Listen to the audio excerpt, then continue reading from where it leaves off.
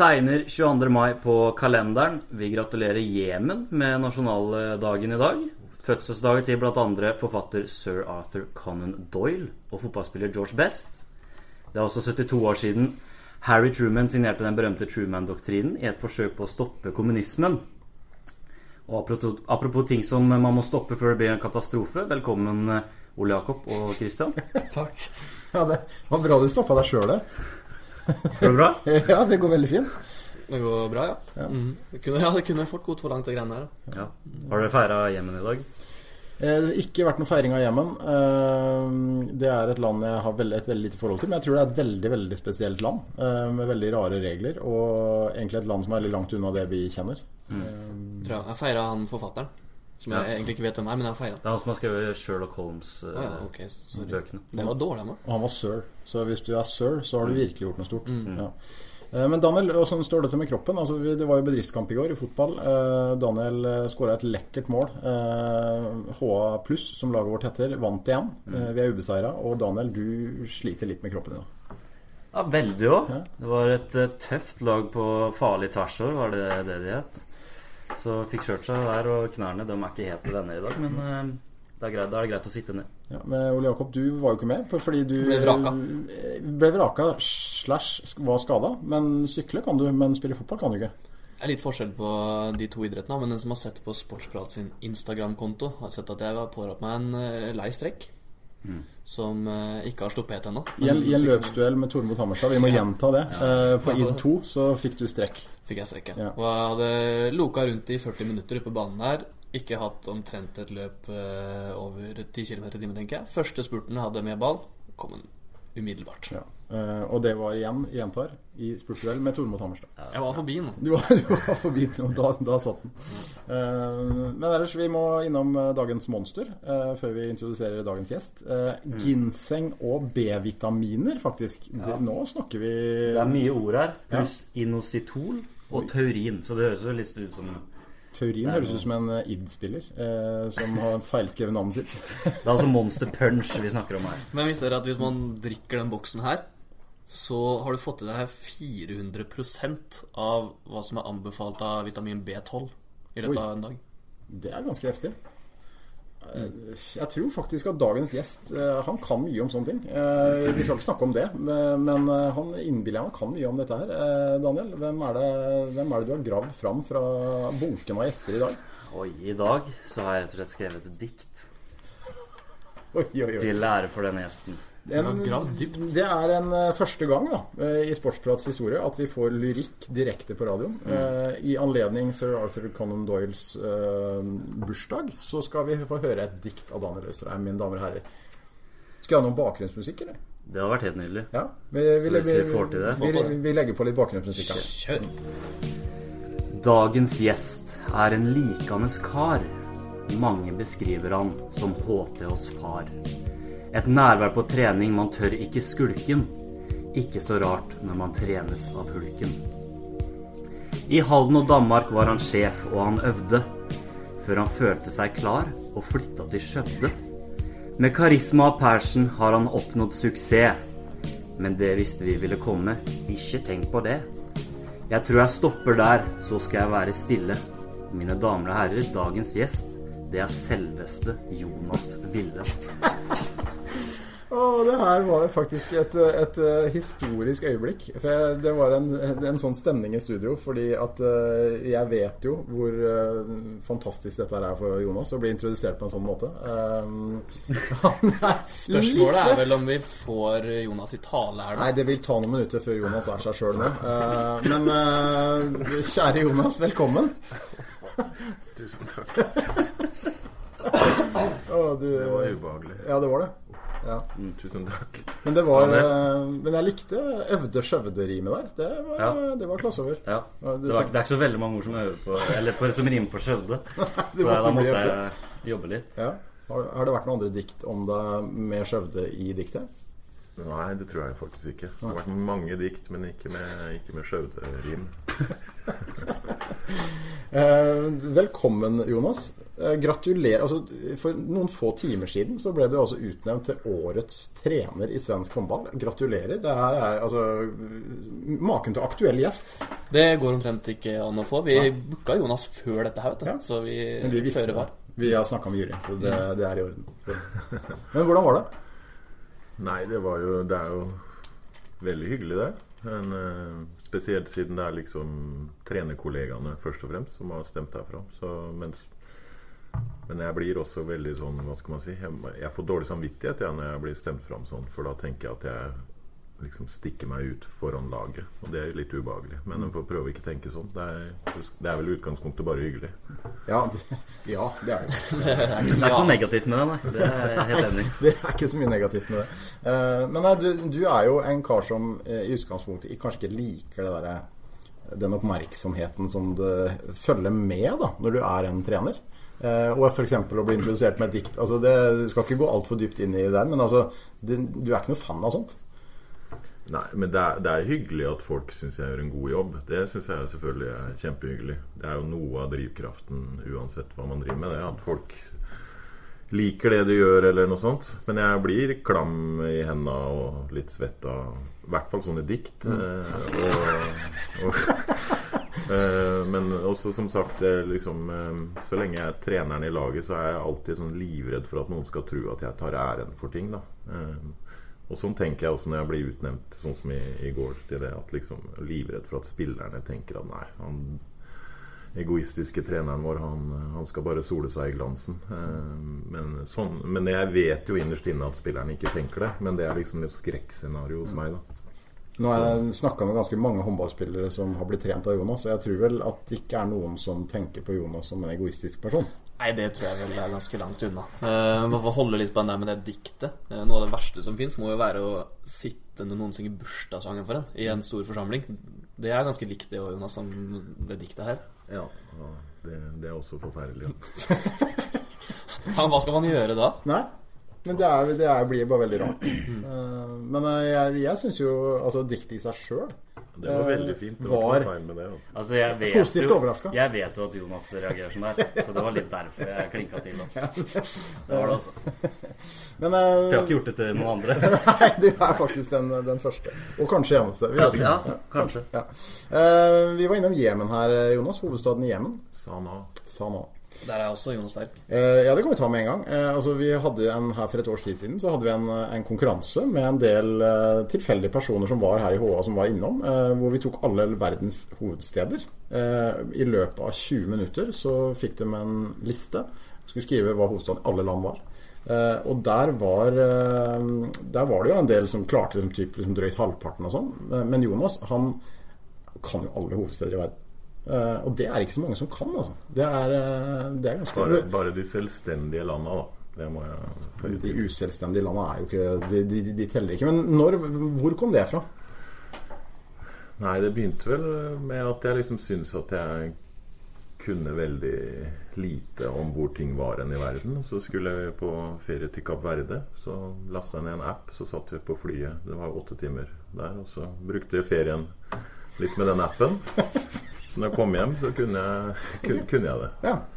Og så nå kan jeg det, tror jeg da, fortsatt. Jeg sitter jo ikke og øver på det her lenger, men det har blitt en greie? Ja, det er i hvert fall blir jo litt morsomt å kunne det da, når du først kan det. Men det kan godt hende jeg har glemt en del da.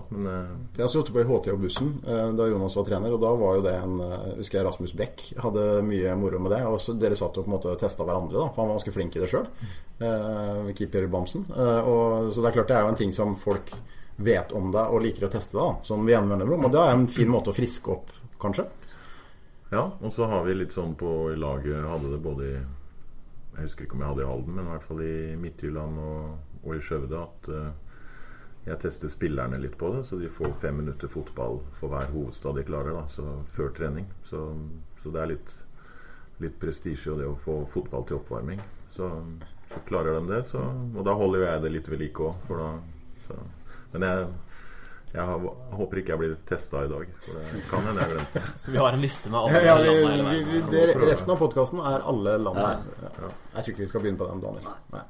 Men apropos fotball, Vi hadde besøk av Gabriel Setteblom. Da fortalte han litt det med prestisjen, og at folk kanskje tror det litt bedre enn det når det gjelder fotball og sånn. Du har vel ganske oversikt over om det sånn at hvorfor det så prestisje å spille fotball, og så måtte ha mye på håndballspillere? Ja, alle gutter synes jo det gøy med fotball. Nesten alle gutter. Jeg tror ikke Gabriel synes det så gøy med fotball. Han dro fram litt sånn Batistuta og ja, stemmer det, Batigol. Ja. Han visste jo ikke hvem Batistuta var, når han fikk kallenavnet Batigol. Men det var trist. Men nei, jeg vet ikke helt det vel kanskje fordi alle vi som endte opp med håndball hadde en drøm om å bli fotballproffer, og vi ble det aldri. Så det vår eneste mulighet til å få spille fotball oppvarmingen på håndball og trening. Det sånn overalt. Det jo alle lag i Danmark, Sverige, Norge, i hvert fall på guttesiden, vi vil spille fotball. Det jo fryktelig gøy, da. Men det aldri sånn omvendt? Altså, det aldri et fotballag som vil varme opp med håndball? Nei, det litt langt unna, men alle lag varmer jo opp med fotball. Så fotballspillere jo sånn sett, hva skal man si om fotballspillere, når alle lag bruker idretten som alle andre idretter bruker det som oppvarming. Ja, ikke sant. Mens fotballspillere varmer jo opp til å spille fotball. Ja, det en viss forskjell. Men du har trent, Jonas. Du har trent ganske mange. Hvem den beste fotballspilleren som håndballspiller? Det et interessant spørsmål. Jeg tenker litt, for det jo viktig å svare riktig nå, da. Kan jeg komme tilbake til det da? Ja, det greit. Skal vi kaste noen, i hvert fall en inn i loopen? Truls Grøtta, kanskje? Truls hadde mye det min fotballtrener ville kalt kosmetiske fotballferdigheter. Veldig mye fine berøringer med ballen, som kanskje ikke nødvendigvis førte til noe. Det kalte Arne Rolf Hansen for kosmetisk fotball. Han tok det så langt at han sluttet deres med håndball for å starte med fotball. Ja, han jo absolutt en. Emil Sødegran jo en. Det gikk i et år om Rasmus Karlsen at han hadde vært veldig god i fotball, men ja, han gjorde ikke så mye ut av seg, men han var trygg. Men jeg synes vel at Emil og Grøtta har vært mer dominerende. Ja, så kan jeg la det jobbe litt. Jeg ikke helt fornøyd. Jeg føler at det noe jeg har glemt. Jeg husker i gymtimene sånn, på ungdomsskolen. Verste å spille mot, og videregående overfor, det var hockeyspillere. Det var så skummelt å spille fotball mot hockeyspillere, for der de spilte jo omtrent hockey utpå der, og klinka til. Og det jo ingen som har noe utstyr og sånne ting. Det lave tyngdepunktet, lårhøner deles ut over en lav sko. Det var fælt å spille mot hockeyspillere. Men jeg innbiller meg at den håndballen eller fotballen dere spiller på håndballtrening jo veldig altså, selv om det prestisje, så det jo ikke sånn, det jo oppvarming, så det jo ikke sånn fryktelig harde tak, det ikke noen grisetakling eller sånn. Nei, jeg må si at jeg har det ikke som ren oppvarming. Jeg varmer alltid opp med laget først, sånn at det ikke blir skadet. Jeg må si det sånn at det ikke blir veldig mye kritikk rundt det. Det vil jeg tro, det blir så voldsomt mye kritikk. Hvis jeg hører noen sånne som holder trenerkurs og som sitter og hører på fysioterapeuter han årets trener? Hva var spørsmålet ditt? Nei, det var at det ble ganske rolig. Altså, det ikke voldsomt hardt tak. Jo, for det blir litt sånn prestisje. Det ofte veldig vanlig å dele inn i sånn ungt og gammelt da. Så det blir ofte litt prestisje i det. Og det noen ganger litt høyere intensitet enn ellers i treninga. Men hvis de får det for ofte da, så blir det jo dabler litt av da. Men hvis du klarer å holde dem litt sultne på fotball, så blir det faktisk til tider liksom litt over grensa noen ganger. Hvis du gjør en dårlig kamp for eksempel, det sånn at da blir ikke fotball på trening en slags straff da?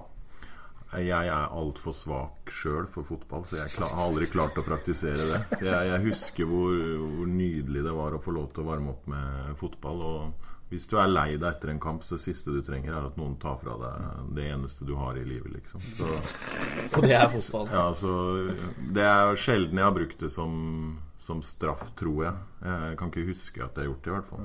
Men jeg tror faktisk i Skjøvde nå, så det vel ikke, nå har vi jo heldigvis vunnet ganske mye da, men jeg tror ikke det en trening de ikke har fått fotball faktisk. Men det jo flinke geografi da. Siste spørsmål om fotball og oppvarming. Det noen som har blitt skadet før under fotballoppvarming? Jeg husker jo, for det jo det som alle snakker om, sånn at man skal ikke varme opp med fotball, for det useriøst, da blir man skadet. Og det prøvde jeg jo en gang, husker jeg, i HTH. Da kjørte vi en litt sånn annen type oppvarming. Da fikk jeg 3 skader med en gang. Ikke var fotball. Så etter det så har jeg bare kjørt på med fotball. Bank i bordet, så har jeg nesten aldri hatt skader på fotballen. faktisk. Men nå, som sagt, vi varmer opp først da. Og så fotball. Daniel og Jakob, dere er jo skammelig mye yngre enn oss. Altså jeg og Jonas er 1 år yngre enn meg. Dere er jo på en måte en annen generasjon, men dere er jo ikke gamle nok til å huske Jonas da han vokste opp, for han spilte jo fotball. Jeg husker jo godt Jonas som fotballspiller, og du har jo en oppvekst der, Jonas, på et lag, en veldig god årgang, fotballårgang, som blant annet, vi kan nevne Nils Leksrød, Tantien Tran, Anders Viken, Skule Note, altså det var mange gode fotballspillere i den årgangen, og du fikk jo på en måte fotball-ABC-en din i den gjengen der, og av Arne Rolf Hansen, så fotball er jo veldig, altså selv om alle tenker på håndball når de tenker på Jonas, så er jo fotball ditt hjerte fryktelig nært. Ja, det er det. Kanskje liksom sammen med den ungdomstiden jeg hadde med håndballen, så er det mye av det fineste opplevelsen man har hatt i livet, rett og slett. Og så Arne Rolf var jo en som hvis jeg skal liksom nevne noen av de trenerne som har betydd mest for meg også som håndballtrener, så er det jo av trenere så er det jo Arvid Nåsen som jeg hadde i Hill, altså på håndballen, og så er det jo Arne Rolf faktisk med fotball. Og det var fordi han var det jeg liksom forstod når jeg hadde han som trener da, allerede som 15-16-åring, var liksom den betydningen av det å dyrke roller i et lag da. Han var så ekstremt flink på å tydeliggjøre hva oppgaven din var, og coache på det hver eneste dag på feltet da.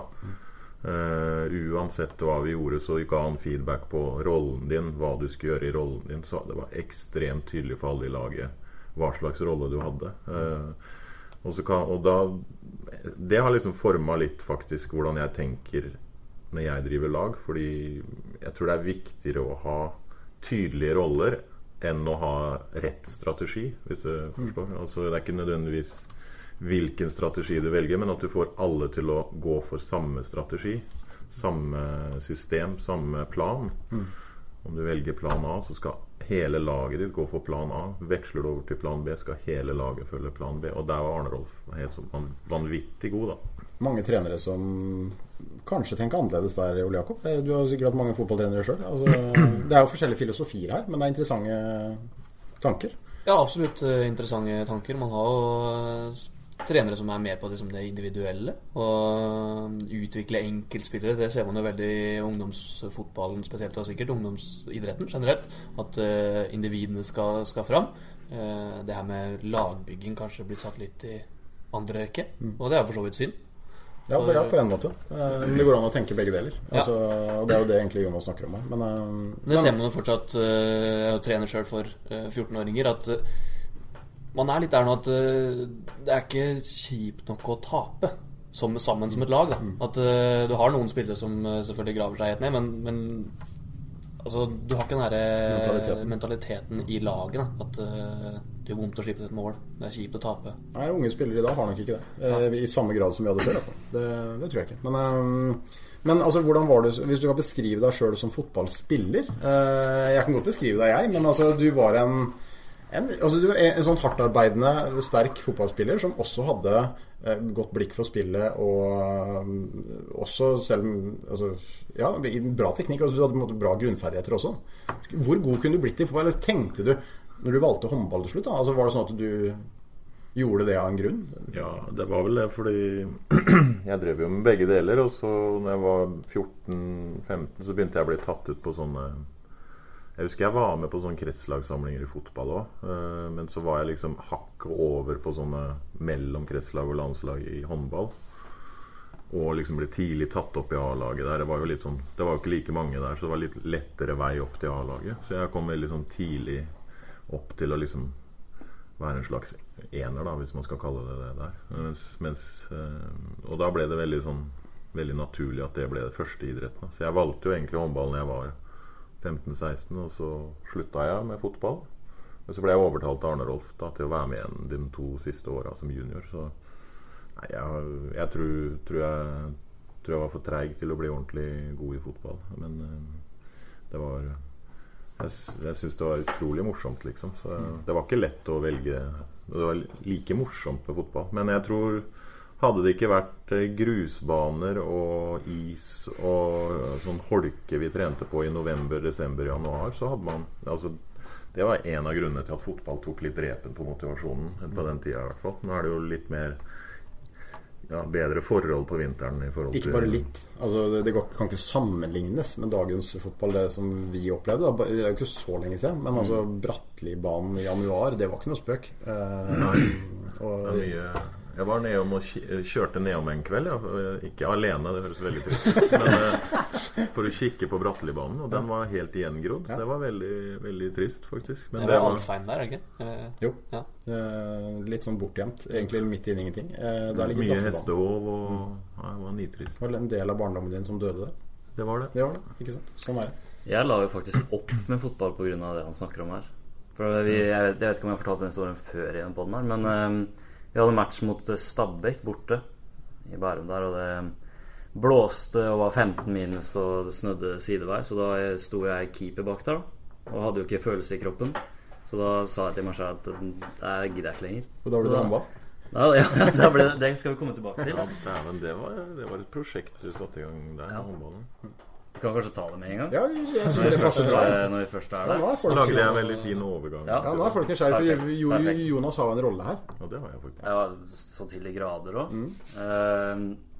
Nei, vi snakket om det i den episoden vi ikke la ut. Den første episoden hadde vi den historien her. Men... den husker folk. Ja, det akkurat det den ikke gjør, men dere husker det.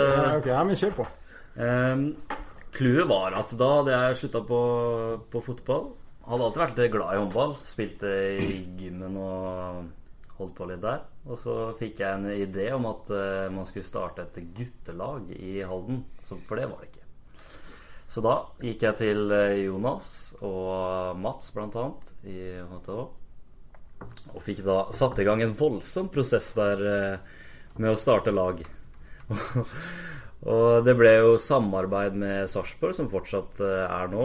Og vi var jo 20-25 mann, i hvert fall på de første 2-3 treningene der, med deg som trener. Og tok vi ikke lange tiden før de 5-7 mann var borte. Nei, det var vel først du hadde samlet sammen en sånn 15-20 fotballspillere, stort sett. Eller basket, fotball, hockeyspillere. Og så parallelt med det så jobbet jo vi i HTH med et samarbeid med Sarpsborg.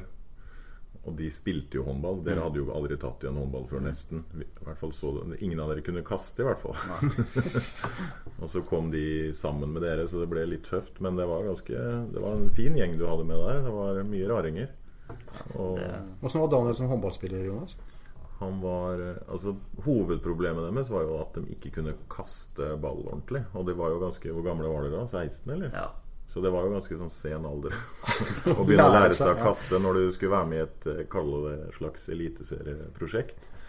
Men det var veldig mange idrettstalenter. Du så at det var idrettstalenter da, blant annet Daniel også.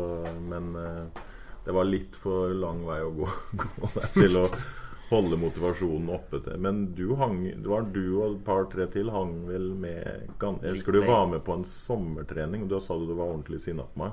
Ute? Ja, uten man var med A-laget og fikk lov til å trene med noen sånn fysisk trening. Verste fysiske trening jeg har hatt noensinne. Og den varte så lenge også. Ja, det varte jo 30 minutter, var det ikke det? 32-33 minutter. Over en halvtime. Jeg har det sånn. Jeg husker vi måtte ringe sykebilen. Men det jeg husker veldig godt var en trening inne der, når det var rett etter de Sarpsborg-gutta hadde også begynt å trene med oss. Og jeg gikk opp på si 7-8 meter her, får strake armer av Anders Vestli, som spiller i HTH, eller spilte, og går vannrett rett i bakken. Og så husker jeg at du kom bort, og jeg hadde jo ikke pust i kroppen eller noen ting, så reiser du meg opp, og så sier du 'velkommen til håndball'. Da det? Det ikke en sånn macho jeg var der. Den brutal. Nei, jeg sa ikke det. Ikke i fullt alvor. Nei, det viktig å få fram. Det var med veldig fin kritikk, nei, veldig fin glimt i øyet. Men du gjorde om til at du falt loddrett? Ja, nei. Du faller ikke loddrett. Nei, men han startet loddrett, og så ble han vannrett. Ja, vannrett, ok. Vannrett langs bakken, loddrett opp. Det var veldig rart å falle til Ja, jeg så for meg Daniel der. Hvis du lå vannrett og falt loddrett, da har det skjedd noe gærent på håndball. På hodet. På hodet, ja. Faen meg. Ja, men da fikk vi Daniels håndballhistorie. Ole Jakob har ikke noe bidrag her, i hvert fall ikke jeg. Nei, ikke jeg. Annet enn at Arvid Nåsen sa til meg en gang etter en skoleturnering i 1988, når jeg spilte på Risum, at jeg burde begynne med håndball. Det er det eneste jeg har å skryte av håndball, men det gjorde jeg jo ikke. For jeg spilte hockey og fotball, så det var helt uaktuelt for meg. Men jeg er jo høy da, så kanskje det var derfor han sa det. Sikkert ikke noe annet. Ja, bare den der sponsorturneringen til HTH. Ja, du gikk på et voldsomt kontraløp der. Ja, men det var i år, men jeg har tidligere skåret på Tor Erik Bergum fra kant. Det er min største brand i håndball. Ja, nei, men den ble ikke så lang, den delen der hvor vi skulle snakke om håndballprestasjoner. Jeg liker å tro, sånn som mange sier at hun kunne blitt god i fotball. Jeg liker å tro at jeg kunne blitt litt god i håndball hvis jeg hadde satset. Hvis jeg hadde satset. Det er mange der. Det er mange på kirkegården, holdt jeg på å si, som... Ja. Men vi kan hoppe litt fram og tilbake her, for at vi skal snakke om Jonas. Altså, du har jo holdt på med dette her i ganske lenge etter hvert da. Altså du ble håndballtrener, hvor gammel var du? Når jeg begynte å ha det som jobb, tenker du på? Da var jeg 26. Ja, og det er jo faktisk en god del år siden. Ja, det er jo faktisk det. Ja. Du la opp som spiller og tenkte at trener, det skulle du bli. Hvorfor? Nei, det er litt vanskelig. Egentlig så jeg var jo litt sånn som nesten, eller som mange andre gutter når de studerte, at de valgte studier som var minst mulig kjedelig. Altså jeg studerte på idrettsskolen fordi jeg tenkte at liksom, da kunne jeg kombinere det med å trene håndball, og var litt sånn umoden i forhold til å vite hva jeg skulle bli og sånn. Så jeg gjorde bare det som jeg synes var rett og slett minst kjedelig, var å kombinere med å spille håndball selv. Men så ble det litt av en eller annen grunn så fikk jeg liksom en del sånne trenertilbud opp igjennom mens jeg spilte. Ikke vet jeg helt hvorfor, men så mens jeg spilte i Follo og var skadet som vanlig, så fikk jeg et tilbud om å være landslagstrener for sånne U16 jenter var det vel, og som spillerutvikler på hele Østlandet, en sånn fulltidsstilling i håndballforbundet. Og da hadde liksom motivasjonen som spiller dalt i flere år fordi man var skadet hele tiden, og merket vel egentlig at jeg synes den lederoppgaven var litt morsommere da, litt mer motiverende. Så da, og ikke minst mer penger i trenerjobben enn å være spiller. Så da ble det bare sånn, og etter det så har jeg liksom har jeg bare gått fra jobb til jobb liksom. Det mange ikke vet da, er jo, altså mange tenker på Jonas som en herrehåndballtrener, trente HTH, Midtjylland og Skjøvde nå, og Tisteren først, men du var jo en dametrener i mange år, og du har trent flere av spillerne som nå er blant verdens absolutt beste spillere. Stine Bredal Oftedal og den gjengen der. Fordi du var innom flere klubber i Elitserien. Ja. Nå skal ikke jeg ta på meg æren for at de har blitt verdens beste da. Man er jo livredd for sånn igjen at, ja. Det er jo et faktum at du har trent dem. Ja, det er det. Men ja, jeg hadde jo liksom den gjengen der med Nora Mørk og Stine Bredal Oftedal og de Solberg-tvillingene som kanskje er mest kjent nå liksom da. De gikk jo, hadde jeg jo både på Vang, toppidrettsgymnaset der, jeg var jo sportssjef der i noen år, pluss at jeg hadde Stine tok jeg jo opp når hun var 15 opp i A-laget til Fjellhammer i Elitserien og trente der, så det var vel det første sesongen hennes i Elitserien, pluss at hun ble med meg videre til Stabæk året etter da. Og der var også de Solberg-tvillingene kom også dit da, pluss at jeg trente meg litt på en sånn regionslag og så videre. Men så konverterte jeg til, etter jeg hadde holdt på med damehåndball i 6-7 år på rad, så gikk jeg over dro jeg hjem til Halden for å prøve å få til noe her. Men jeg trente hadde jo hele tiden, i og med at jeg var sportssjef på Vang, så hadde jeg jo kontakten med guttehåndballmiljøet hele tiden, for der var det jo også mange av de beste i landet på guttesiden da. Det eventyret i Halden husker jo dere startet også. Dere er jo ikke så unge, så ikke dere husker det. 2009 var det da du... Ja, det er sånn jeg er dårlig på å huske. Jeg tror det er rundt 10 år siden. Ja. Så du kom hjem da til Tisteren den gangen, før HTH ble til. det tok jo, altså eventyret HTH kjenner vi jo på en måte godt nå, men det tok, det mange kanskje også glemmer fort, jo at det tok jo ganske lang tid før dette her løsna skikkelig da. For det gikk jo på en måte, det var en ganske lang prosess, fordi det var jo ikke akkurat så det lå til rette for topphåndball da du kom tilbake her. Nei, det var jo rent sportslig på det A-laget, så var det jo sånn at de som kanskje var nøkkelpersonene på banen da, til at det gikk liksom at Tisteren rykket opp og hadde klart seg vel en sesong i første divisjon, det var jo Lau Jacobsen som var spillende trener. Han var vanvittig god spiller. Ja, og trener, det ikke det jeg mener, men altså, han var jo vanvittig god som spiller. Og så var det jo Sigvald som var veldig bra på strek der, og så Rikard Olsson som var en bra venstrebekk. Og alle de tre la jo på en måte opp den sesongen eller sånn. Det var litt derfor jeg kom da, fordi Lau skulle slutte. Så man begynte jo liksom på scratch, altså med det sportslige nivået man hadde da.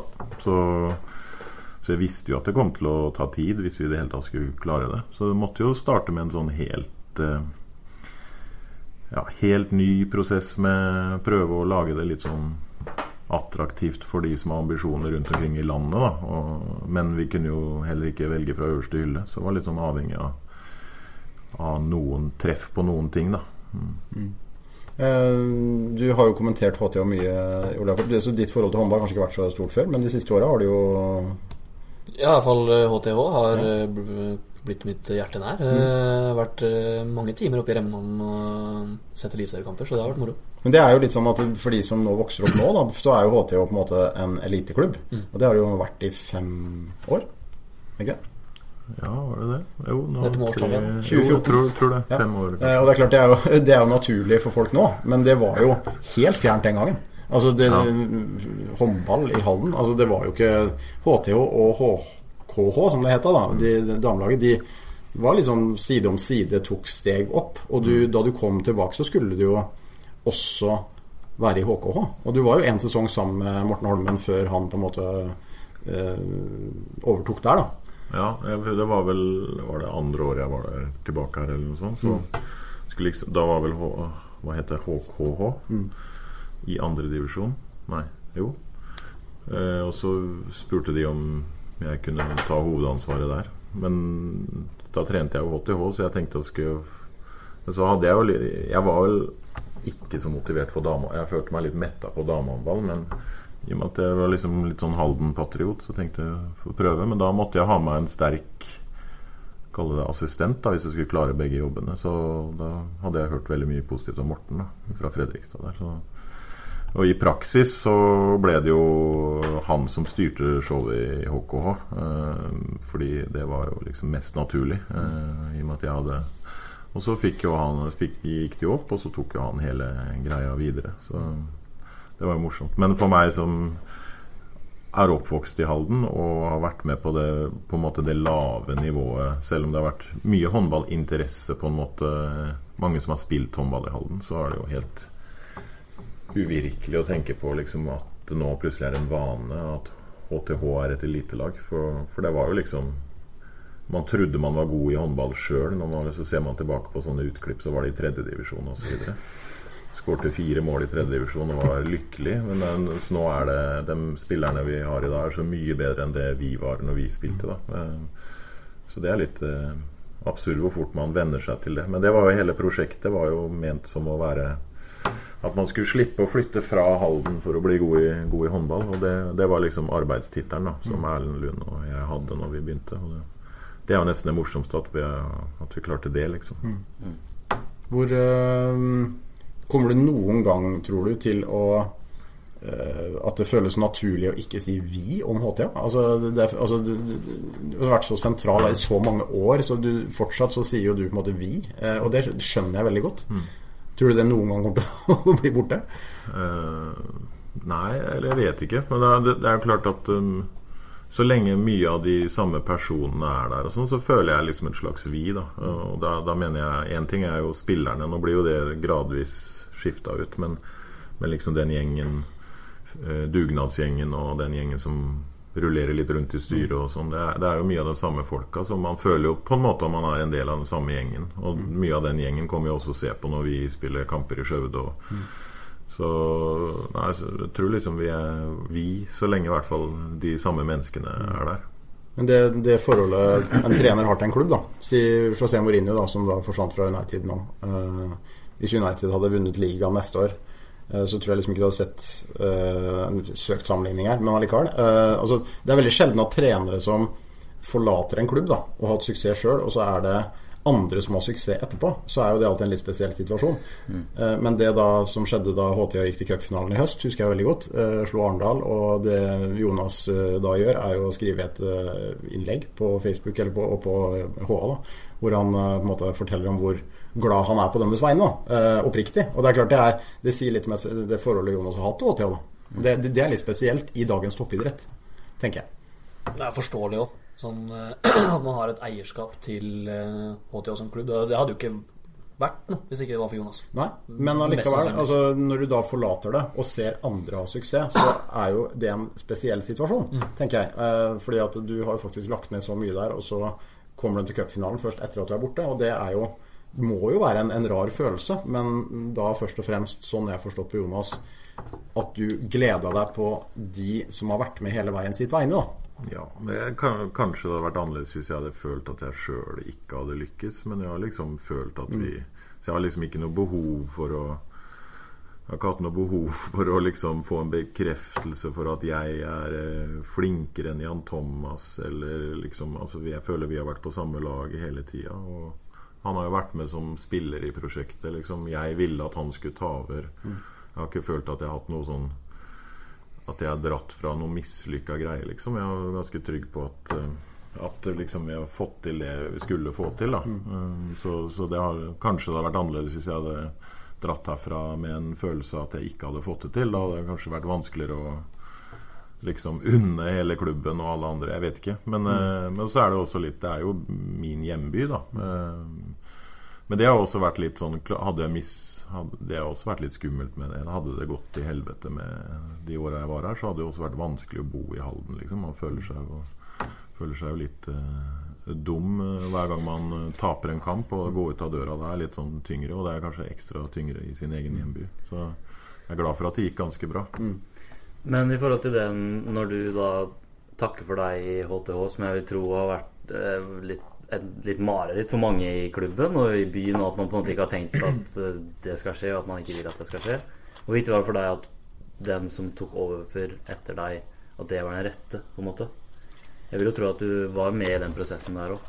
Ja, jeg var i hvert fall med på å si at jeg synes det var en god idé med Jan Thomas, og hovedgrunnen til det jo fordi Jan Thomas jo kanskje verdens beste fyr. Han har noen verdier som jeg synes at HTH-prosjektet har godt av, eller HTH har godt av, pluss at han har en erfaring, og han har vært med, og han har mye å komme med, så liksom, og så vet jeg også at liksom, skulle det komme inn en helt utenifra som på en måte man ikke vet hva man får av, så kunne det være litt gambling. Så jeg følte meg veldig trygg med det når jeg dro da.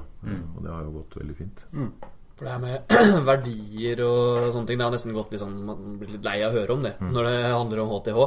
For når du har hentet spillere, sikkert nå til Skjøvde, Midtjylland da du var der, og først og fremst HTH da, du så ikke bare etter gode håndballspillere, du så vel etter ålreite folk også? Ja, nå finnes det jo heldigvis stort sett bare bra folk da, rundt omkring, altså, men jeg tror liksom det handler også om at liksom hvis folk kommer til et miljø hvor det tydelige krav til hva man forventer da, så sklir man inn i de rammene som satt opp, så jeg tror det handler like mye om, altså selvfølgelig det bra folk i utgangspunktet, men jeg tror liksom det vet vel sikkert alle dere også som har spilt i forskjellige lag, og hvor mye man blir preget av hvordan det liksom hvordan gruppa og liksom hvordan man trives og hvordan forventningene og hvis så jeg tror liksom det har vært en del av greia i HTH da, at man tydelig på hva som forventes, og hvis du ikke leverer etter det så får du på en måte en eller annen form for konsekvens, ikke at du blir kjeppjaget ut av byen eller noe sånt, men at liksom det merkes at du ikke leverer ut fra forventningene da. Og det tror jeg viktig for å skape en sånn kultur da. Og Jeg tror fortsatt ikke jeg har møtt ett dårlig menneske. Jeg bør ikke nevne det. Men jeg tror liksom stort sett bare har møtt gode mennesker i håndballen, uansett hvor de spiller. Så alle liksom påvirkbare, mener jeg da. Ja, det jo interessant. Altså, du kan antageligvis, hvis du har et bra nok miljø da, med de rammene som Jonas har, så kan du sikkert hente spillere som ikke nødvendigvis passer inn fra start, men kanskje innretter seg da, og formes litt. Men det riktig allikevel, så har vi har jo ikke HTH alltid vært, eller man jo ikke der HTH eller Skjøvde eller hva man skal, jo ikke i en posisjon hvor du liksom kan velge og vrake blant 10 spillere i en posisjon som har lyst til å komme og som gode nok, og skal du se hvem har best personlighet av de 5 for eksempel. Det jo ikke sånn det funker, men du må ha en viss teft for liksom om du tror.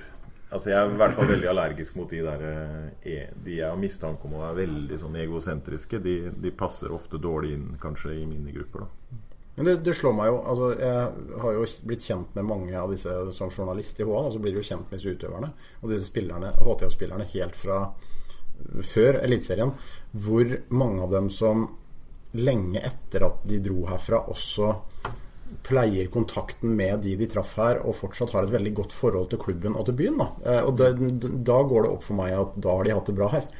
Og det vel en sånn gjennomgangsmelodi stort sett med noen hederlige unntak uten å nevne navn igjen.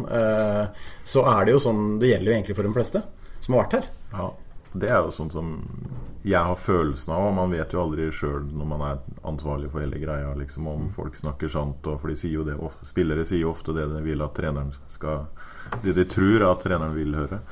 Men det inntrykket mitt, og det jo sånn man blir litt sånn ekstra glad for. Det liksom fortsatt sånn at en av de spillerne som man hentet første året, altså Jan André Sagmo, kom på besøk forrige sommer liksom, med familien og liksom savner tida i Halden på en måte, selv om man selvfølgelig har ikke, betyr ikke at man mistrives der man nå, men liksom at man har gode minner. Og det jo sånn som betyr liksom, det husker man jo mye mer enn liksom, hvilken plass man kom på til slutt da, liksom, egentlig. Så jeg veldig glad for det som trener. Skal vi bryte av med litt spørsmål, Daniel? Det kan vi gjøre. Vi har kommet mye spørsmål til deg, Jonas. Nei. Jo, har det lagt ut sånn? Ja. Du redd nå? Veldig. Ja. Nå blir Jonas kanskje litt svett igjen, men det jo noen som det har vært flere som har sendt inn bare Da kan vi ta litt Pepsi, Matt. Ja, det har ikke noe spørsmål, men vi vil bare si at Jonas en tvers gjennom ålreit fyr. Okay. Har vi fått høre fra noen? Ja, okay. Det var et innspill. Sier kanskje litt om Jonas. Ja. Det var koselig å høre. Ja. Kjør på, Daniel. Mange av spørsmålene fra en pamp som vi kjenner ganske godt oppe i de dype skoger. Ok, en pamp i de dype skoger. Klarer du å gjette hvem der? Pamp i de dype skoger? Han har blitt pamp. Var sjukt ålreit før.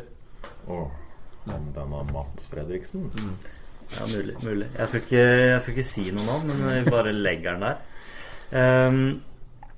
Det mange spørsmål, og det ene hva ditt forhold til Paradise Hotel?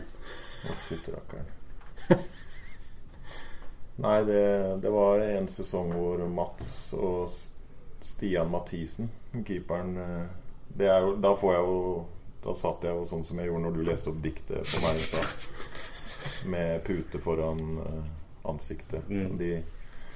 Mats og Stian var tvinget, jeg skylder på dem, de tvinget meg til å se en del episoder den ene sesongen, og det var forferdelig. Det var et mareritt. Det ikke mitt favorittprogram da. Kunne du sagt en spiller som du har trent som hadde passet best inn i Paradise Hotel? Oi, det ikke det dårlig gjort da, hvis jeg sier det nå. En jeg har trent, ja. Kan være bra folk på Paradise Hotel, vet du. Jeg ser aldri på det selv, men det kan jo være det. Jeg hever meg over folk på Paradise Hotel, det ikke det jeg mener. Men Stian Torbjørnsen liksom. Han kommer fint fra det, han. Stace en bra fyr. Nå tenkte jeg på den ene personen, ja. Men Vi kan jo bare så kjedelig. Jeg følte liksom når Kent Bergersen var her, så var det mye morsommere. Jeg leverer ikke. Jeg har vært så nervøs for han. Han spydde ut den ene røverhistorien etter den andre. Altså, jeg har ikke en sånn morsom ting å lage. Nei, men at du har sett Paradise Hotel jo en røverhistorie I seg selv. Ja, det faktisk. Jeg likte at du ble ikke tvunget til å se du tvunget til å se en del episoder. Ja. Satt de da, så dere det sammen, eller? Ja, da kom de, banka på døra, og så sa nå skal vi se Paradise Hotel. Så... Og de ga seg ikke heller, liksom, selv om de skjønte at du ikke likte det. Nei, heldigvis så ble sesongen ferdig etter hvert. Har du noen gang måttet vise muskler mot din vilje? For eksempel I Kongstenhallen? Oi. Åpenbart, man skulle dra frem noen historier. Nå Mats... Det faktisk ikke hva han sikter til. Nei. Det det eneste som står I spørsmålet. Ja, nå husker jeg det. Det var en herregud, det var jo forferdelig. Det var en sånn turnering I Kongstenhallen. Det må være det han tenkte på da. Hvor det var en sånn styrkesenter der som hadde lagt ut en benkpress der I gangen. Og så gikk jeg forbi, så begynte noen av de spillerne å liksom rope på at jeg skulle ta benkpress da. Klappe. Det var verre enn Gjorde du det? Nei. Det var verre enn den eller jo, måtte jeg det? Det helt svart. Ja, det har jeg fortrengt. Det var verre enn den diktopplevelsen. Så jeg håper det det han snakker om. Ja. Du har også fått et spørsmål hva passion I benkpress vet jeg. Om du vil si det, vet jeg ikke. Men, det ingen kommentar. Det Sagmo som har sendt inn den, eller? Nei. Det faktisk Ole Martin Petersen. 68 kilo, tipper jeg. Ja, det tror jeg. Det sant at du snakker gresk flytende? Det Simen Lunde. Nei, det ikke det. Han pleier å si at jeg gjør det. Vi snakker mye gresk sammen, Simen og jeg. Det veldig bra når du kommer med spørsmål, og Jonas vet hvem du kommer fra. Det bra. Han må pinpointe det med en gang. Jeg kunne lese det som det Simen da, han liker jo da å få meg til å føle som at jeg skryter. Så når jeg nevner, som det beste du vet. Ja, for han vet at da får jeg panikk hvis jeg blir anklaget for å skryte. Så nei, jeg nevnte vel en gang for han har også reist en del til Hellas, så det gjorde jeg jo når jeg var liten. Og da kunne jeg lese gresk. Jeg kunne liksom lese hva det stod uten å forstå hva det stod, men lese greske bokstaver og så videre. Så det har han gjort til at jeg snakker gresk flytende. Ikke overdrevet I hele tatt. Ta en sluk du nå. Vi kan fortsette å ta flere spørsmål senere. Vi har mange flere. Ja, vi kan bare ta det ene når du først da Jonas kom inn her uten å drikke. Daniel, du jakta byen rundt etter en kald Pepsi Max-boks, for vi vet at det Jonas favorittdrikke. Du fant ikke, men da det en reserveløsning da, at jeg hadde en kald 1,5 liter her, Jonas, som du har fått forsynet av, men vi har jo fått en spørsmål fra en ikke ukjent herremann ved navn Max. Apropos Pepsi Max. Hva det meste du har drukket på en dag av Pepsi Max? Jeg går liksom ikke rundt med sånn måler på meg.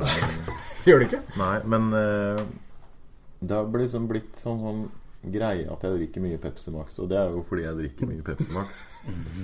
Og så prøver jeg egentlig å ikke gjøre så stort nummer ut av det, men når folk blir kjent med meg, så ser de at jeg drikker det hele tiden. Så da pleier jeg å svare mellom 4 og 6 liter om dagen. Men jeg har jo egentlig aldri målt det sånn eksakt. Det kan hende at det enkelte dager har vært mer enn 6 liter også. Ja, så kan det hende det mindre også, jeg vet ikke. Men jeg tror det ligger maksen ligger vel rundt 6 da, kan vi ikke si det? 6 liter. For jeg husker at Erlend Mamlund, en god venn av deg, var med på 2 mot 1 på TV 2. Og da fortalte han også at det var cirka den andelen der som han drakk hver dag. Og da husker jeg at jeg brukte det som en unnskyldning, for da var jeg sånn 16-17 år, om at da kunne jeg drikke så mye, for han var toppresultat og han drakk det så mye, så da var det greit liksom. Men ikke 6 liter punch monster. Det blir nok den 1,5 literen jeg drikker av den resten av livet. Det tror jeg ikke blir noe mer. Ja, nei, vi kan ta mer spørsmål etterpå, det helt enig. Bare kjøre på med en liten hovedstad. Hva hovedstaden I Bahrain? Manama.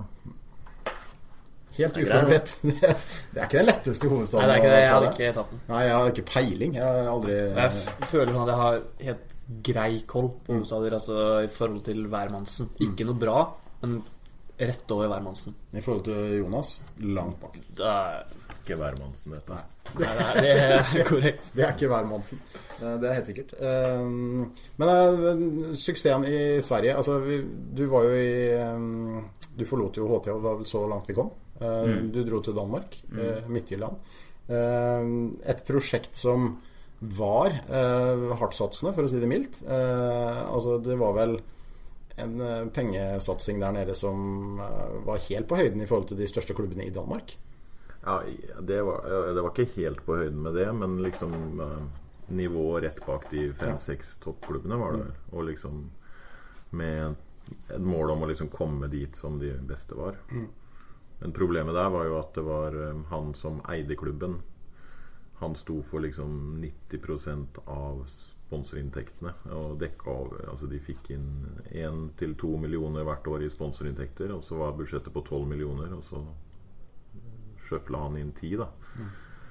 Og det, plutselig så gadd ikke han det mer, og da er det vanskelig å korrigere det lille gapet der på 10 millioner.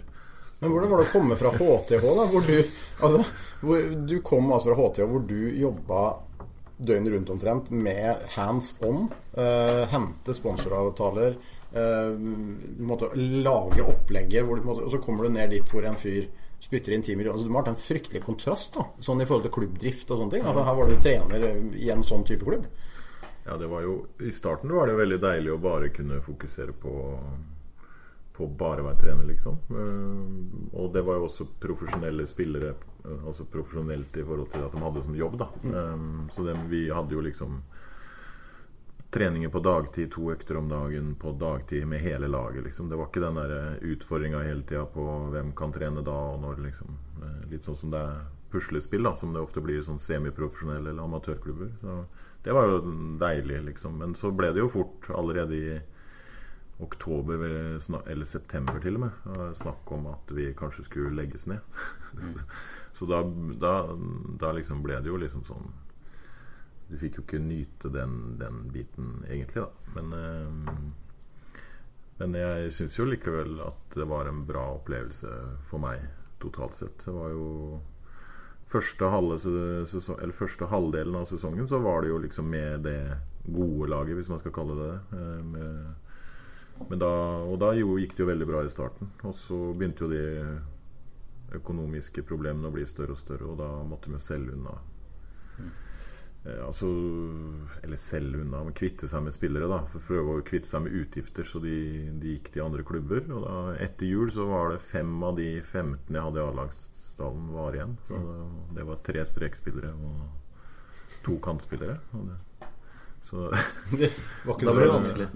Pluss en skada Mathias Gjestrud.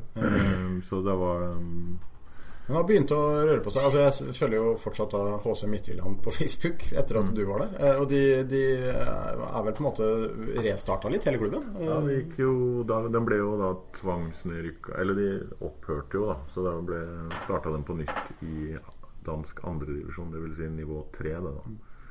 Så rykket de opp i år, så de har liksom startet på scratch med litt mer sånn lokal gjeng som bidrar da. Så, ja. Men når du da drar fra Halden til Danmark, da er det sikkert for mange trenere lett å dra med seg masse spillere fra det forrige laget du trente, eller ikke masse, men i hvert fall en del. Men hvordan var på en måte tankegangen der i forhold til å være realist på hvem som var god nok da, til å ta, for du tok jo med deg Rasmus Karlsen blant annet. Ja, Rasmus dro jo året før meg. Ja. Så han fikk jo. Men nei, altså det er jo veldig for det første så er man jo sånn, tross alt selv om man har god relasjon til spillere, så er jo første greia at det må jo være gode nok. Og det er jo liksom, det var jo ikke mange fra HTH som kanskje liksom kunne gå inn og heve HC Midtjylland. Men sånn som Victor Skillhamar og Rasmus Beck på det tidspunktet kunne jo gjort det. Og begge de to hadde jo også en klausul i kontrakten sin at de kunne gå hvis jeg gikk. Men da var jo jeg også veldig opptatt av at de ikke brukte den klausulen, for jeg ville ikke liksom rasere, jeg ville ikke at liksom det at jeg gikk skulle gjøre at HTH mistet sine beste spillere da. Og det heldigvis så liksom så var de med på det da.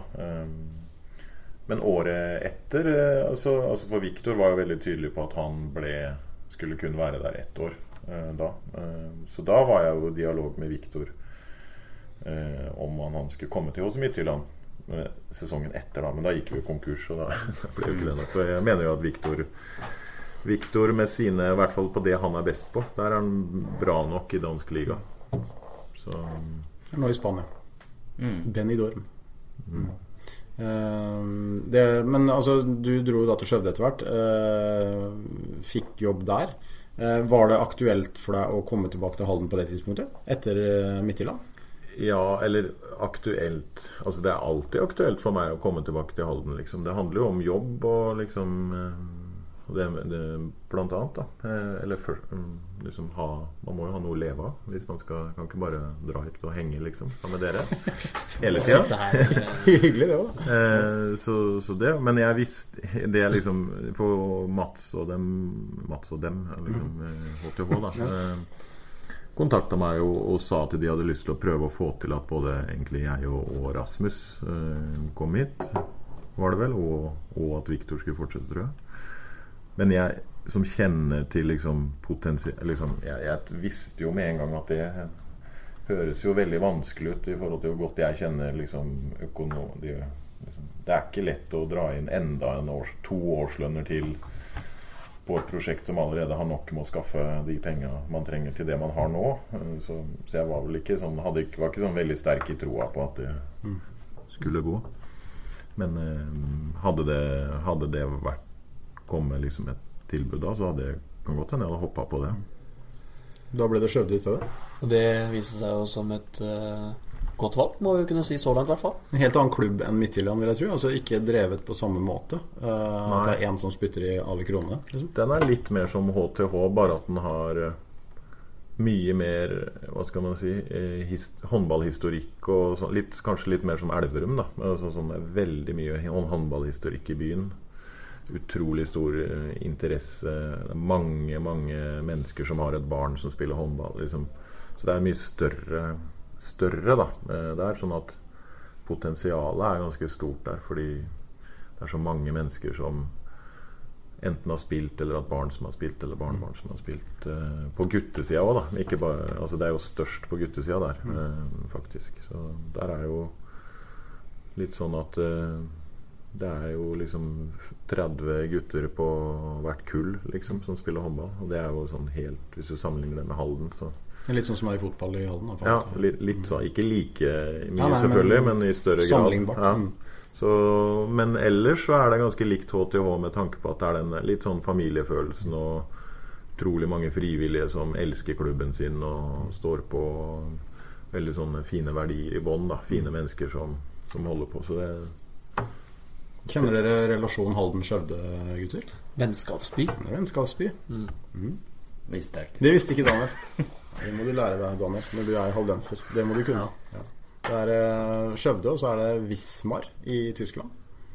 Og så er det en by i Danmark, men det har jeg Hingsted. Hingsted, stemmer. Det Jonas kan byer. Er greia med sånne vennskapsbyer at det skal være cirka samme størrelse, og hvordan Jeg vet ikke. Man skal ha noe å relatere til. Folk fra de byene var på en sånn ungdomsleker i idrett i Wismar en gang, med disse vennskapsbyene som hadde arrangert et litt sånn mini-OL. Det var veldig gøy. Det var idrettsutøver fra hele Halden som var med. Men nok om det. Det var i hvert fall Halden og Skjøvde. Vi tar en hovedstad til, Jonas, når vi kom i gang i sted.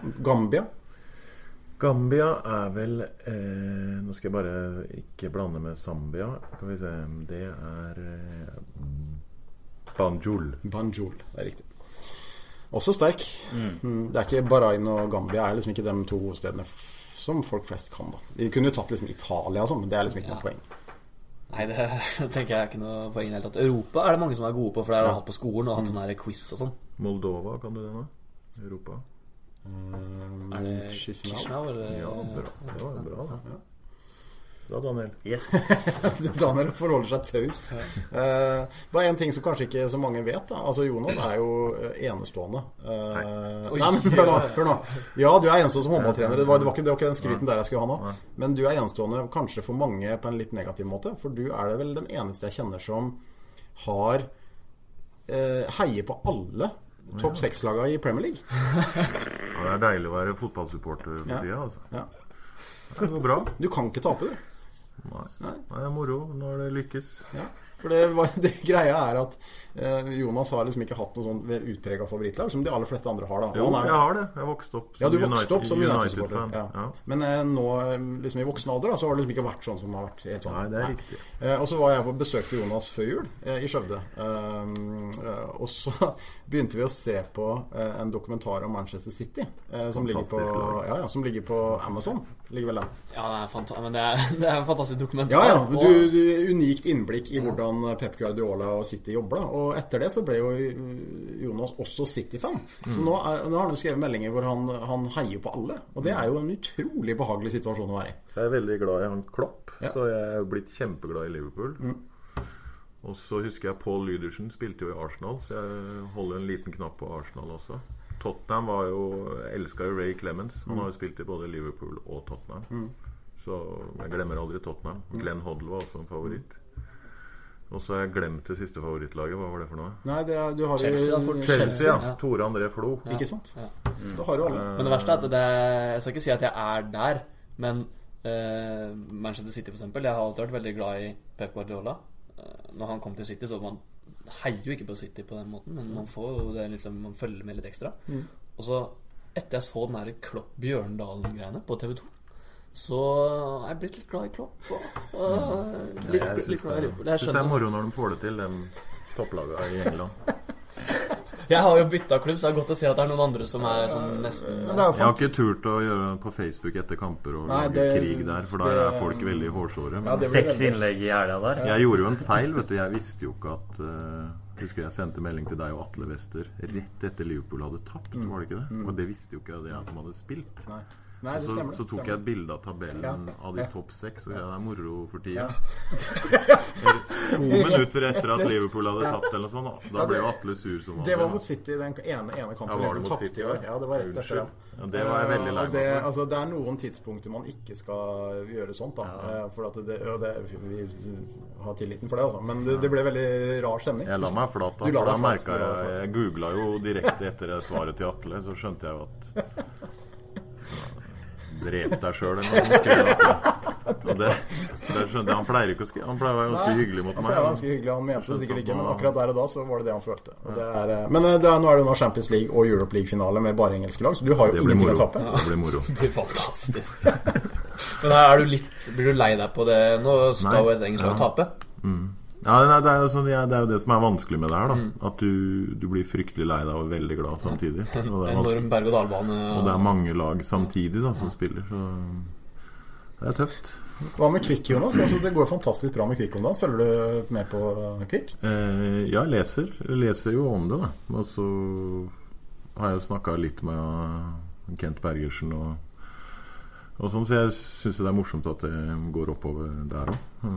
Jeg vet at det er vanskelig å få til noe en så stor klubb, liksom. Så jeg får håpe at det, liksom, den kulturen blir forankret litt der også. For jeg tror det er liksom det som skal til for at Kvikk kan liksom bli etablert som klubb på det nivået man ønsker å være. Da. Det er kanskje, jeg vet jo ikke helt hvor man ønsker å være. Men jeg synes jo det er morsomt at man kommer litt høyere opp i divisjonssystemet, men det er jo ikke nødvendigvis et mål om å komme i første. Jeg vet ikke hva klubben tenker. Det har du vel egentlig på sikt kanskje, men det er jo ikke noe sånn. Ja, nå i første gang så har vi snakket om å etablere seg her man er nå, og så får man ta det litt steg for steg. Men det er en ganske grei idrettsby Halden nå. Ja, det er det. Skulle gjerne hatt Komet opp der, men ja, det er ikke sikkert det er så langt unna det heller, så det er mye bra som skjer. Altså, spørsmålet er jo litt sånn, det her er jo du en rett mann å spørre om, Jonas. Du har vært en sentral person i HTH i mange år. Er det rom for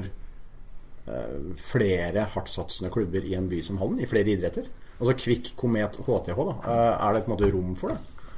Ja, det synes jeg er veldig vanskelig å svare på. Man er jo veldig avhengig av at, tror jeg da, at bedrifter synes det er morsomt, og at liksom hvis Kvikk skulle tatt enda et steg opp, så krever det jo voldsomt mye økonomi, tror jeg, hvis jeg har forstått det, uten at jeg kan så mye om det, men jeg har lest at det krever da plutselig en stor terskel da, for å få mer økonomi. Da kommer det an på om da liksom de samme, for det jo mye av de samme sponsorene som rundt omkring, om de da må prioritere da, det ene eller det andre. Det klart, HTH vet jeg jo mest om, og de ligger jo på en sånn grense liksom hele tiden på budsjettet liksom, for det jo ganske lavt budsjett å drive på toppnivå det. Og det klart at da det også små marginer for liksom, blir man et nedrykkslag, blir man et topp 5-lag, det veldig små marginer, og skulle man falle liksom utenfor der, så kan det være vanskelig å bygge seg opp igjen, så jeg håper jo at man eventuelt da klarer å få plass til alle, men jeg vet ikke, jeg kan ikke svare noe bra på det. Fotball tar mye plass. Det gjør det, sånn så beste lagene i andre divisjon har budsjettet på pluss minus 20 millioner. Da kan du tenke deg Midtjylland som du snakket om i stad med 12 millioner. En hardtsatsende klubb da i Danmark, som en bra internasjonal liga. Det nesten umulig å sammenligne fotball med noen annen idrett. Altså, det bedre å sammenligne håndball med ishockey og på en måte de som litt under der da. Så vi får håpe det blir plass til alle, som Jonas sier, selv om Kvik tar noe steg. Ja, Namibia Windhoek. Det vel ikke den rette uttalen kanskje, men tegn på at det var en nederlandsk koloni kanskje? Ja, det tolker det sånn. Ja. Kan du mye om landet annet enn hovedstad, eller det skal vi ikke Hvem president i Namibia? Jeg vet at hovedstaden til Zimbabwe, Harare, de ofte hadde et lag med i Norway Cup. Harare United. Ja, Harare United, ja. Så det huskeregelen der, den veldig rett. Det kan jeg om Zimbabwe da. Ja, for du har huskeregler for å huske de ulike hovedstedene. For noen av dem så dem som ikke satt seg så lett liksom, at man jo skaper en eller annen logikk i sitt eget hode da. Ta noen eksempler på det. Det vet jeg ikke om jeg tør for det. Jo, det synes jeg veldig gøy. Ja. Men jeg kommer på noen da. Da skal jo Ole Jakob tilbake på jobb. Ja, Palau Melekeok for eksempel. Ja, den satt med en gang. Den satt med en gang, ja. Ok. Rwanda. Den satt ikke gal i, den satt også med den har jeg ikke noe huskeregel på. Det må være vanskeligere enn det for at du skal ikke ha vært i Nei, jeg kan ta en da, for eksempel det ikke noe morsomt det her, men Mikronesia-føderasjonen da tenker jeg mikro jo lite og så det en håndballkeeper som heter Palicka som står for Sverige. Han ganske liten til å være en god keeper. Så tenkte jeg den Palikir jo hovedstaden der, så tenker jeg, da fester jeg den på Palicka. Et eksempel på hvordan det kan lage knagger i mitt hode i hvert fall da. Mikronesia, Palikir. Ser jeg for meg en bitteliten keeper. Det står og vipser der. Snakker på Mikronesia der. Og så har vi, jeg kan ta en til. Den kanskje altså Salomonøyene. Der hovedstaden Honiara.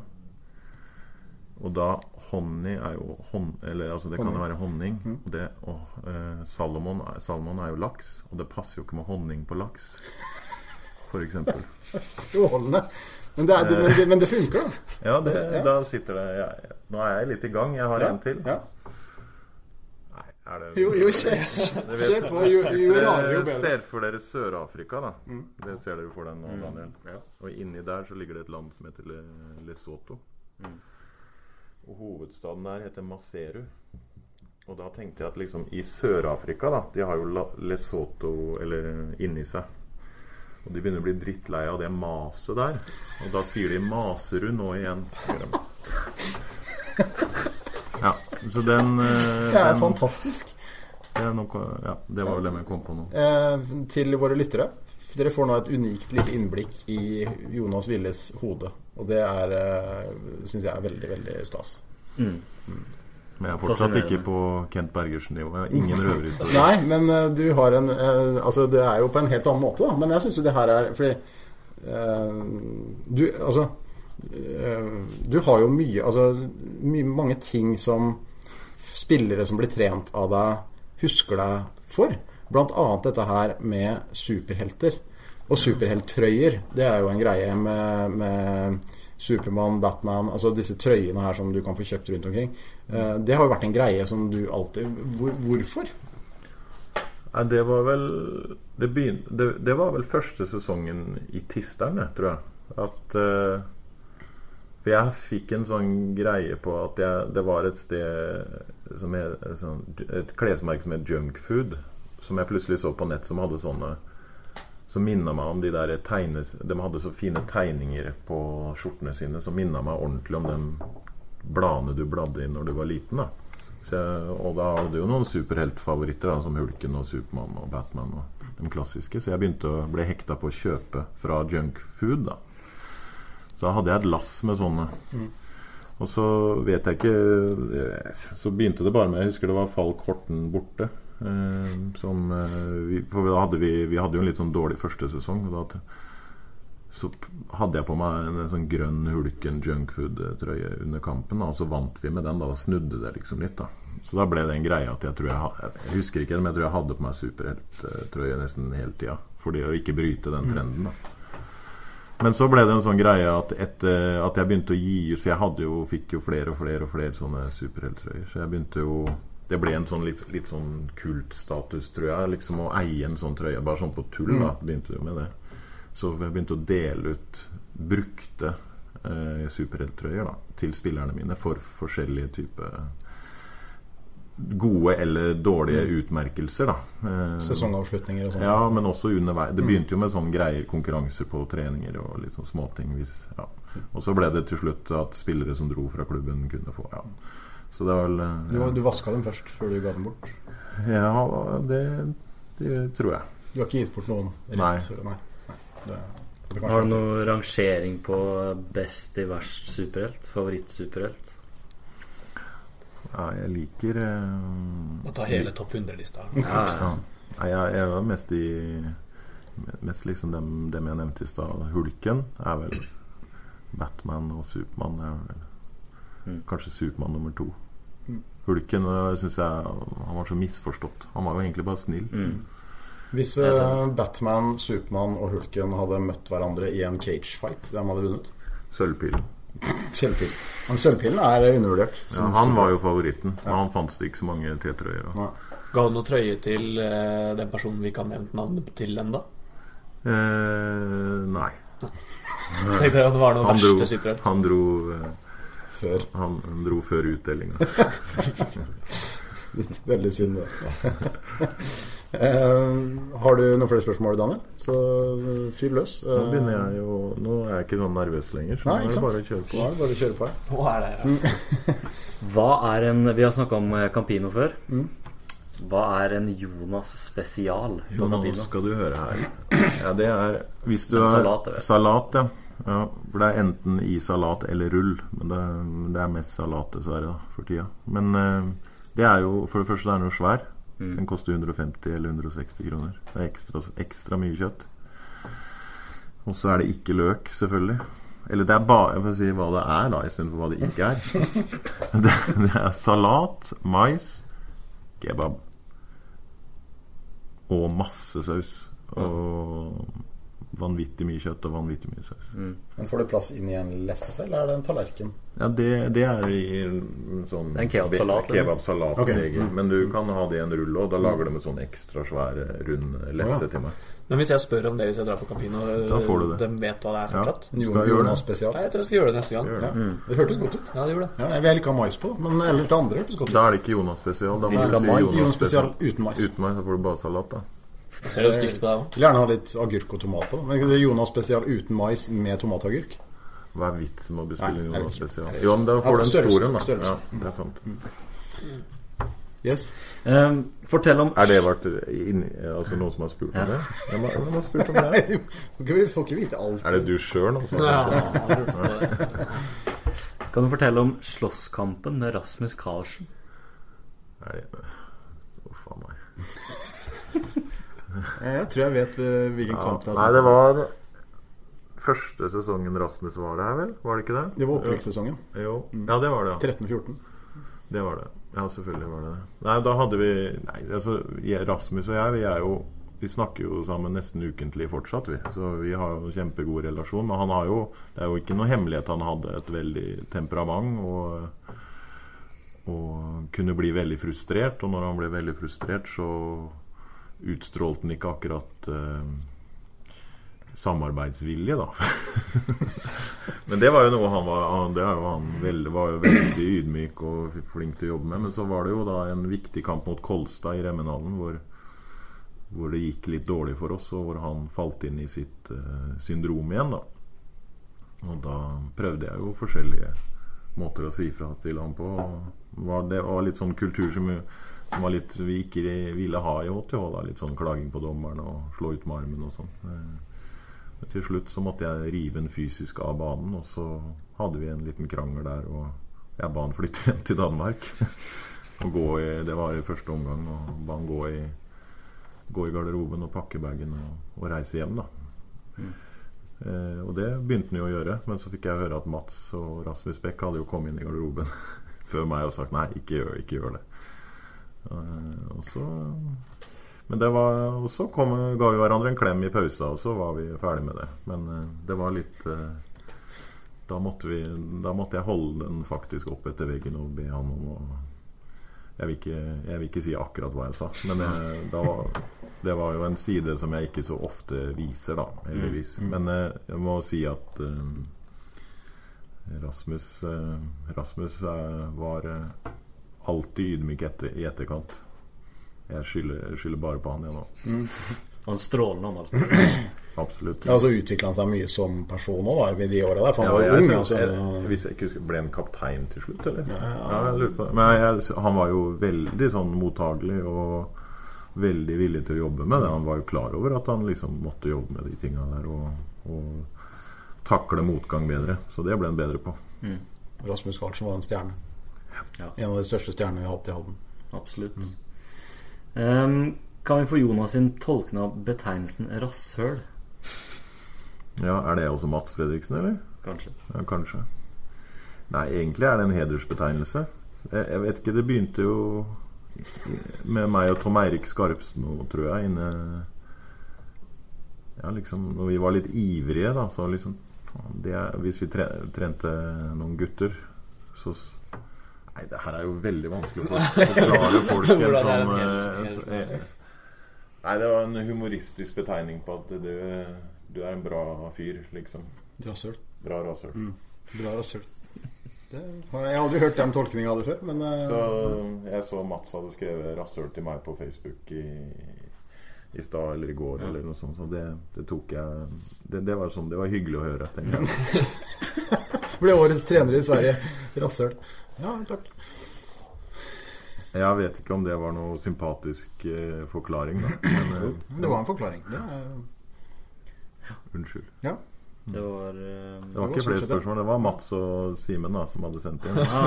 Noen til. Og du? Nei, det var flere altså. Et siste. 300. Et siste. Hvis du hadde fått en kontrakt i Halden nå, ville du kommet tilbake? Ja, vet du hva, det der jo så utrolig vanskelig å svare på, fordi da, altså forutsatt at det ikke gikk utover de som allerede der, så hadde jo så det jo alltid interessant, eller hadde jo alltid hatt lyst til å komme tilbake til Halden.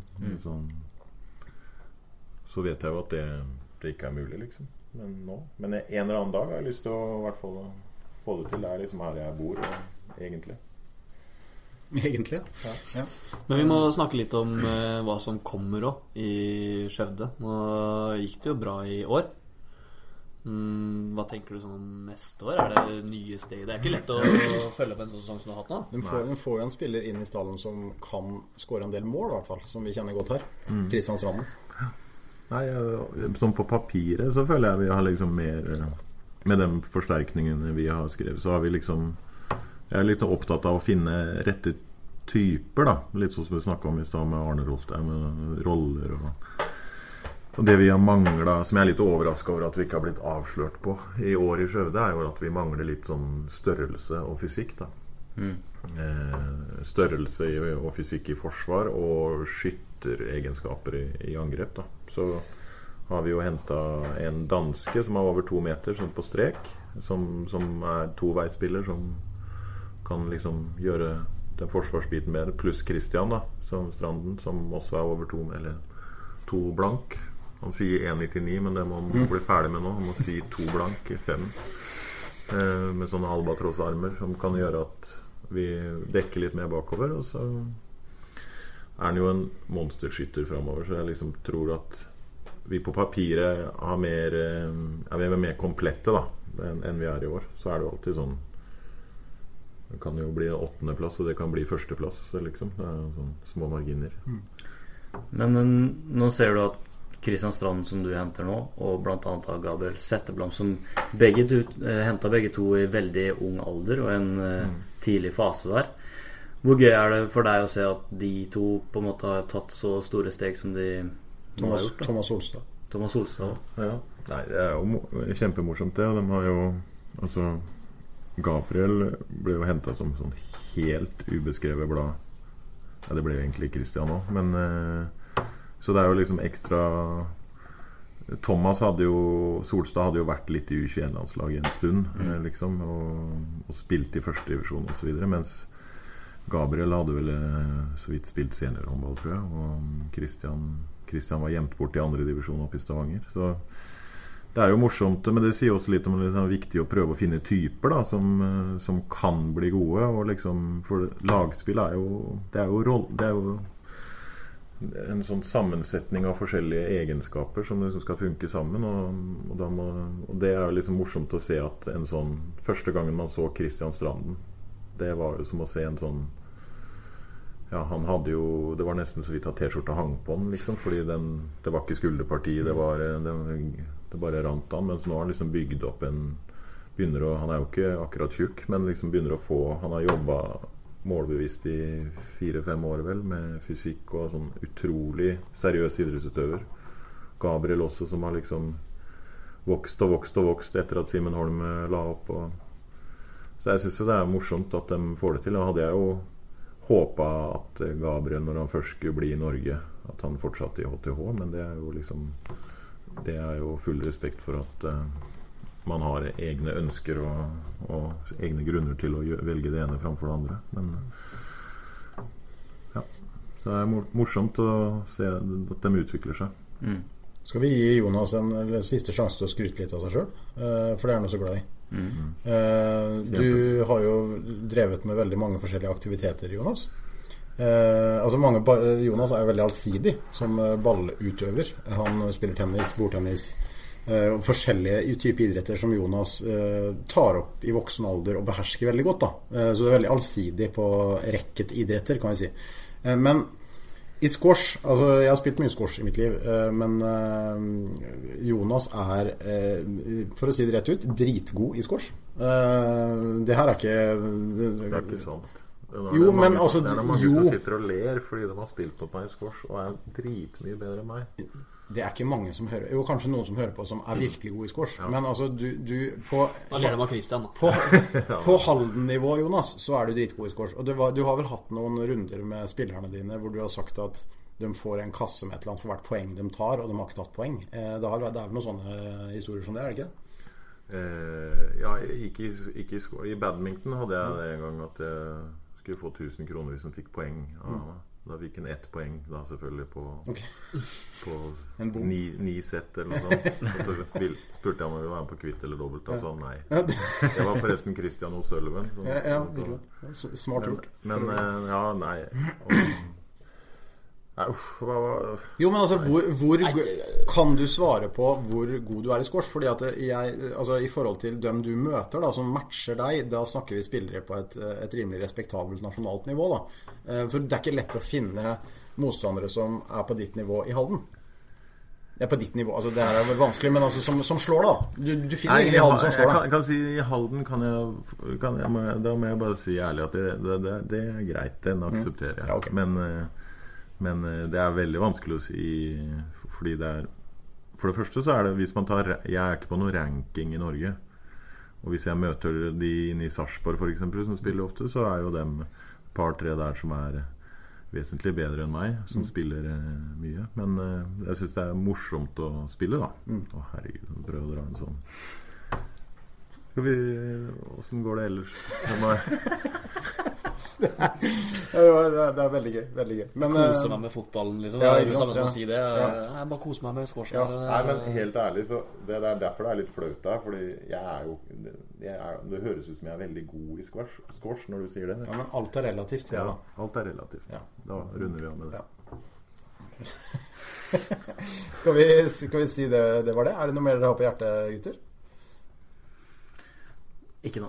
Ikke nå? Nå kan jeg passe. Ja, vi kan, det vi kan få... Jo, jeg har et dikt til. Nei. Det vi kan si er at høyst sannsynlig neste episode blir en spesialepisode igjen, med fokus på fotballdommere. Og da skal vi hente inn noen gjester som har et litt spesielt forhold til fotballdommere. Og det er ikke som Jonas sitt forhold til håndballdommere. Altså, kan bare ta det til slutt da. Altså, hvorfor er det sånn at i håndball så, selv om det er mye kjefting på dommere i håndball, så er det sånn at det er en helt annen mentalitet. Altså folk har en annen respekt for dommere i håndball enn i fotball. Ja, har man det, holdt jeg på å si? Ja, det er det ikke noe tvil om. Altså, det er jo ikke sånn som du ser i Champions League hvor folk flokker seg rundt. Det tar jo helt av, liksom. Men det kan vel ha noe med, hvis det er på den måten du mener da. Så jeg vet ikke om det er noe mer respekt liksom, i forhold til drittsnakking om dem og sånn, men i kampen så har man jo den bestraffningen med 2 minutter som kan være litt avgjørende da, for kamputfallet. Så liksom det regelverket gjør jo at du har ikke noe valg på en måte. Så det gule kortet er ikke så farlig liksom, men 2 minutter er verre? 2 minutter, hvis du får 2 minutter på 2 minutter på 2 minutter liksom, gjennom hele kampen fordi du oppfører deg som en tulling, så har det jo stor betydning for utfallet. Så du blir jo straffet da. Så det er vel kanskje det som holder det litt mer i sjakk da, kanskje. Har du blitt utvist selv? Nei, jeg har heldigvis, jeg har aldri fått gult kort heller. Ok. Jo, jeg fikk det søren meg en gang i en andre divisjonskamp. Det var veldig urettferdig. Ja, det var det. Ræva dommer. Elendig dommer. Ja, det var det som var fint. Det er sant, han ba om unnskyldning etter kampen. Altså han hadde en dårlig dag. Ok. Tenk deg, som trener i så mange år, så har du fått 1 gult kort, og da ba dommeren om unnskyldning. Nei, jeg fikk 2 minutter. 2 minutter, ja, ok. Faktisk. Da ba dommeren om unnskyldning etterpå. Da har du et godt forhold. Ja, men jeg synes jeg er opptatt av det, og ikke, altså det er viktig for meg å ikke få, hvis jeg skal svare alvorlig på det. Det kommer ikke noen røverhistorie nå, eller? Så er jeg opptatt av at jeg i hvert fall ikke skal ødelegge for laget mitt. Og det å få 2 minutter, det er jo idioti når vi skal prøve å vinne. Ja, i hvert fall han trener. Nei, men da prøver vi å runde igjen. Prøve på det. Det er ikke alltid lett å runde. Det er veldig vanskelig å runde. Ta en røverhistorie til slutt da. Ja, kjør på, Jonas. Takk for oss. Har du et enkeltpersonforetak eller en liten bedrift? Da er du sikkert lei av å høre meg snakke om hvor enkelt det er med kvitteringer og bilag i fiken. Så vi gir oss her, vi. Fordi vi liker enkelt. Fiken, superenkelt regnskap.